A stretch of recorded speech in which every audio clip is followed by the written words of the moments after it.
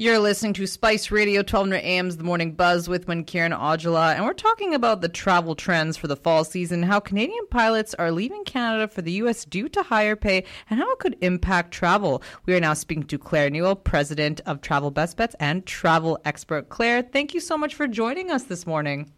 Oh, well, thanks for having me this morning. I wish we were talking about some better news rather than the fact that Canada is losing pilots to high-paying U.S. jobs amid this literally worldwide shortage of pilots. It is really concerning that we're seeing this trend. Claire, for Canadian travelers and now Canadian pilots as well, like how could this impact us, if we end up losing most of our pilots to the U.S.? Well, what was concerning to me was there was a recent information that came out showing from the U.S. FAA that there's been lots of applications for Canadian pilots for licenses to fly commercial jets in the U.S. And over the summer months, we saw that a lot of the U.S. big carriers ended their negotiations with their pilots' unions and really increased the pay. And we have seen here in Canada some of the airlines settle some of their agreements as well, but it's still not stopping this bleed, this draw to the U.S. My worry is that we're going to start seeing more Canadian carriers start to cut routes because of this pilot shortage. And it will likely start with some smaller regional airlines that will cut routes. But just last week, one of the headlines was that Air Canada is slashing 6 routes from its Calgary schedule this winter due to a pilot shortage. And the airline confirmed that it's no longer going to be offering nonstop flights from Calgary to Ottawa, Halifax, Los Angeles, Honolulu, Cancun, and Frankfurt as of the end of October. So this is already having an effect, and it is a concern, something that we really need to look at from a federal level. And I do know that some of the smaller airlines, the one that comes to mind is Flair. They've actually got their own program now called the Flair Cadet Program to get people into pilot training and within 18 months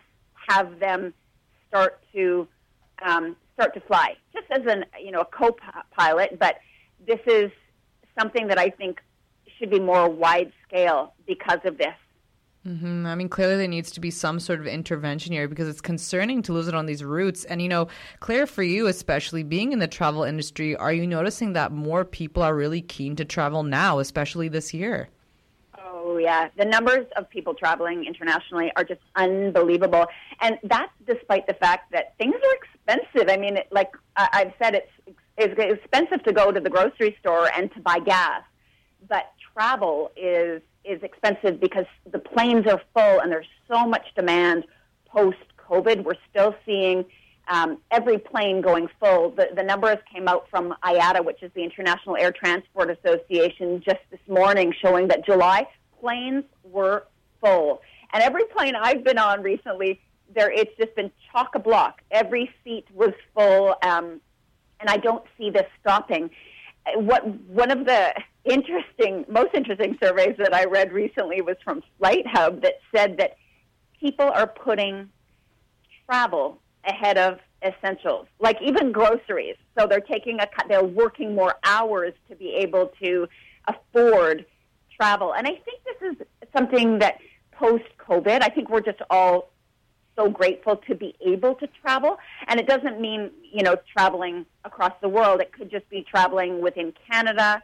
Just that getaway, it's a luxury. We weren't allowed to do it for so long, and I think that's why people are carving out what they can to be able to get away.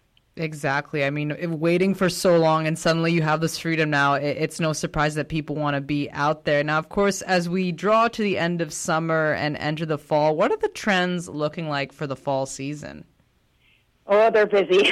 I think that as soon as kids go back to school, kind of phones and emails just light up for travel bookings. And it's because it's kind of the reset. Once kids are back in school, people start to look at those really popular breaks like winter break and spring break to make sure that that's booked. I would encourage people to book sooner rather than later because there is so much demand. One of the things, though, that I should talk about is the fact that we are starting, particularly in Eastern Canada, to see some of the package prices come down. Now, this wasn't something that was unexpected. I knew that we would start to see this as we came into the fall and winter because we're starting to see airlines like the low-cost carriers starting to really compete for market share. Porter, Lynx, Canada Jetlines. Now, most of the announcements that they've made were domestic until now, and now they're starting to add in some hot spots, Caribbean, Mexico, some of the U.S. destinations that are popular like Orlando, Las Vegas. But because of that, we're starting to see more. Now, I do hope that we start to see some out of YVR, but not quite at the moment. But even some of the big players like WestJet and Air Canada Vacations, actually, and they, in fact, just came out with a new sale, and they've put some fall and winter dates out there that are unbelievable. Just to give you an idea, Honolulu, Hawaii, January date, so January 8th through until February 8th, a package including airfare and 7 nights hotel, $749.